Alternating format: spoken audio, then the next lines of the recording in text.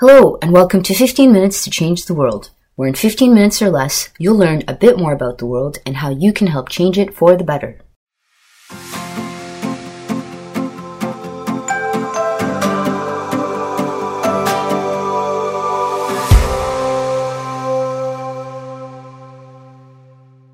My name is Lama El Safi, and I'm the host of this podcast.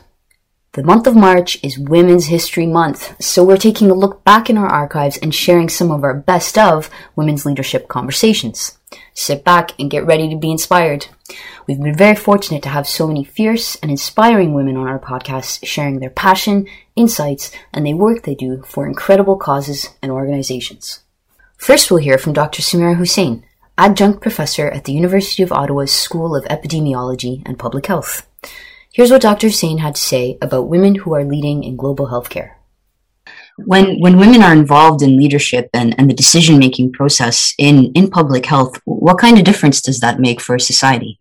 It does make a very big difference in society. The research certainly indicates that when you have, at all levels of healthcare and public health, when you have women and women who reflect the diversity of the population they serve, they bring to that decision-making role a different kind of perspective that does affect their decision-making, which in turn plays out at the population and public health level. And as for women making decisions, there are nuanced experiences that women have. We have setbacks due to gender, due to race, due to socioeconomic status, and organizational culture will have to change in order to accommodate that. And ways that they can do that are not just directing women to websites. Evidence suggests that financial support, care for basic physical needs for women, giving them manageable workloads, and access to leisure activities all create a positive impact on how they're able to perform in their healthcare and public health leadership roles. Next up is the incredibly inspiring Miss Everjoyce Wynne, an activist in feminist and social justice movements in her country, Zimbabwe, the African continent, and globally for over 30 years. Everjoyce speaks passionately about decolonizing aid and localization in the context of international development and humanitarian work. She also talks about the importance of women's representation in this work and why we need to invest in women's leadership to ensure success for all. So decolonizing aid really is about acknowledging that the roots of development work as we know it today come from or are rooted in colonialism. It is also about the way in which development has tended to be done, i.e., resources, knowledge, so-called capacity has often been seen as one directional, right? I.e., it comes from the north going to the south.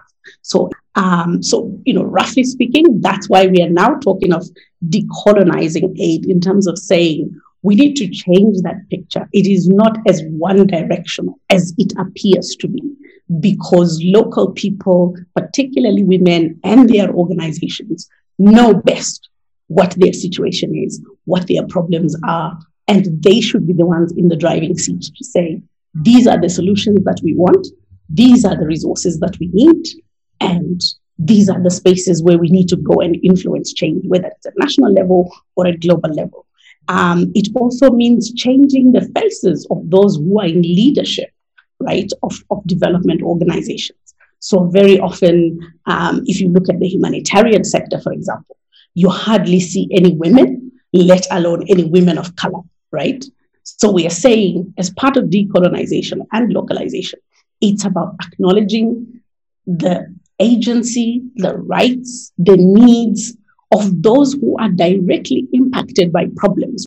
It has to be informed and led by those whose lived experience we're talking about, and they're the ones who should make the decisions, influence the decisions, and they should be the ones, in the driving seat. As much as a lot of the money comes from the global north, but we are saying decisions about how that money gets used, how it gets allocated, what are the priorities that are decided, what are the programs that are implemented, whose knowledge is acknowledged and used. That work is being done by local people, local women, and their organizations. So that's what we're really talking about, to say honoring, acknowledging, valuing the work, the perspective, and the leadership of those who are directly affected. Cindy Clark is the co-executive director of the Association for Women's Rights and Development, a global feminist membership movement support organization working to achieve gender justice and women's human rights worldwide. In this clip, Cindy talks about what feminism means to her, what feminist movements do, and why they're beneficial for everyone. Cindy, there's a lot of discussion, particularly online and online forums, about the word feminist and what it means, and perhaps a lot of misconception. So I'm wondering, can you explain what feminist and feminism means to you, and what feminist movements are in the context of your work? I mean, feminism, or being a feminist, to me means being part of a political project that centers gender equality and kind of fighting the power structures that oppress women and trans and gender non-binary people. But I think feminism is also about transforming all kinds of oppressive power relations, whether those are marginalizing people based on race or class or ethnicity or ability. I mean, all of these intersections. So I see feminist movements as critical to fighting for everyone to be able to enjoy the full range of human rights, to be able to live lives with dignity, free from violence, enjoying bodily autonomy, living in harmony with the natural world. And I think from the perspective of AWID, when we talk about feminist movements, we know that many people may not self-define in that way. In some contexts, using the label of feminist isn't helpful.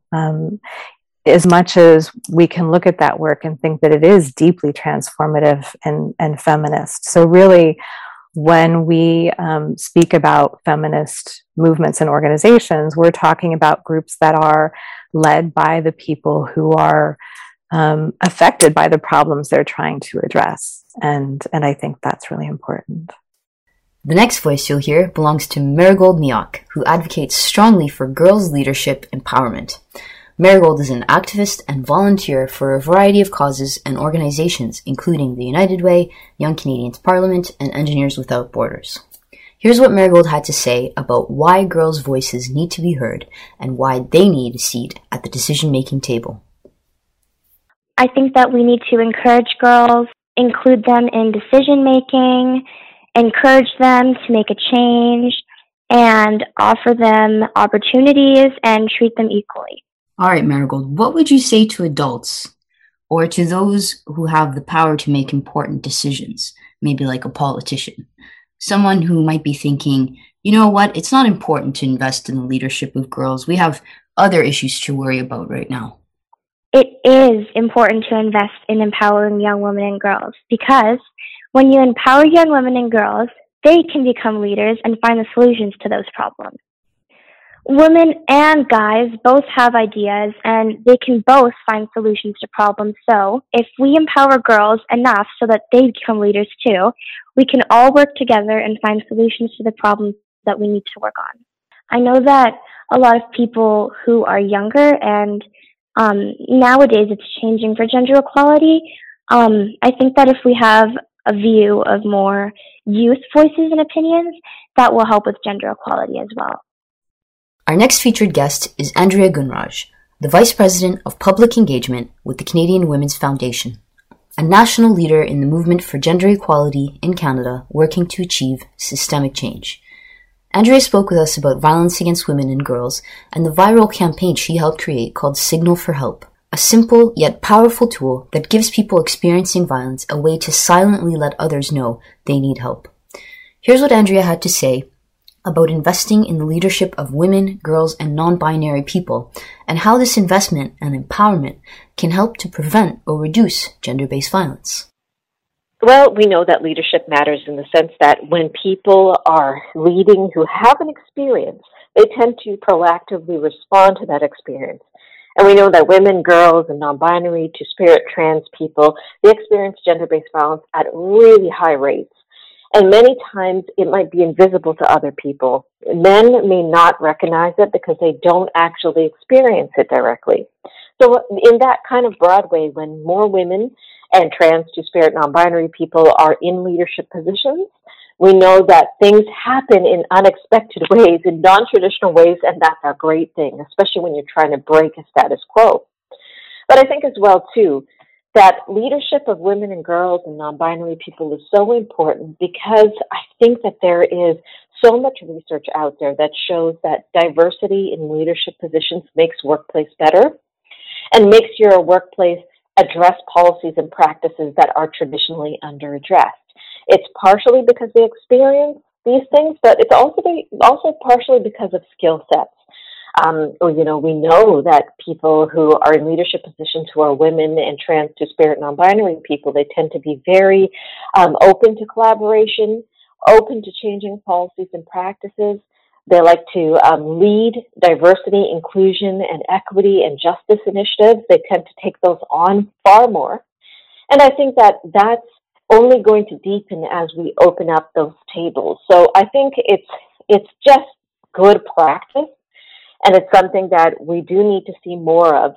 And I do worry in the pandemic that this is going to be very difficult because we know that 30 years of gender equality gains, especially when it comes to the labor market, has been impacted. So all the more why we have to kind of pursue gender justice in a bigger way to make sure that those gains don't get lost fully or at least can be regained. And that wraps things up for us here today. We're grateful to all of our guests that we featured here today for sharing their thoughts and experiences with us and for inspiring us to be the change that we want to see in the world. When we invest in women anywhere, it's clear amazing things happen everywhere. And thank you to all of you for tuning in. You can find every episode of 15 Minutes to Change the World on Spotify, Apple Podcasts, and at care.ca/podcast.